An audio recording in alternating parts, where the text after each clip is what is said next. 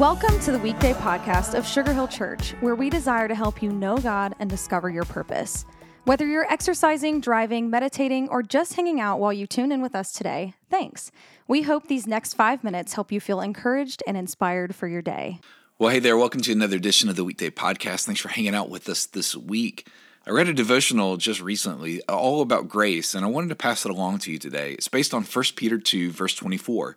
It says, He personally carried our sins in His body on the cross so that we can be dead to sin and live for what is right. By His wounds, you are healed. Here's the idea today. Jesus took away your sins. Sometimes we ask the question, well, where did He take them? To the top of a hill called Calvary, where He endured not just the nails of the Romans, the mockery of the crowd, and the spear of the soldier, but He also endured the anger of God.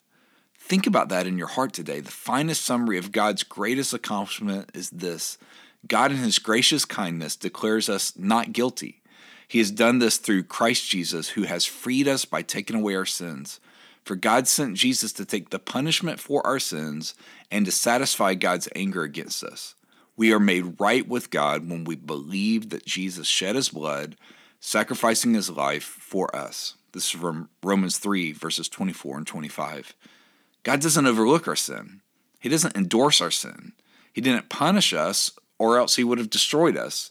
He instead found a way to punish the sin and to preserve us, the sinner. Jesus took your punishment, and God gave you credit for Jesus' perfection. And as long as the cross is God's gift to the world, it will touch you but not change you.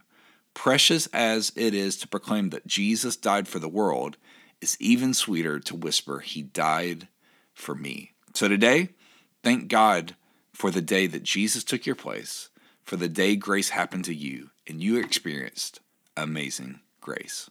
Thanks so much for joining us today for the Weekday podcast. Our prayer is that the encouragement you just heard would help you live more like Jesus today. We would love to see you at Sugar Hill Church for one of our gatherings each Sunday at 9:30 and 11, and we're always streaming live at live.sugarhill.church. Thanks again for joining us today. As always, if today's message encouraged you, share it with friends and family by tapping the share button. Have an awesome day.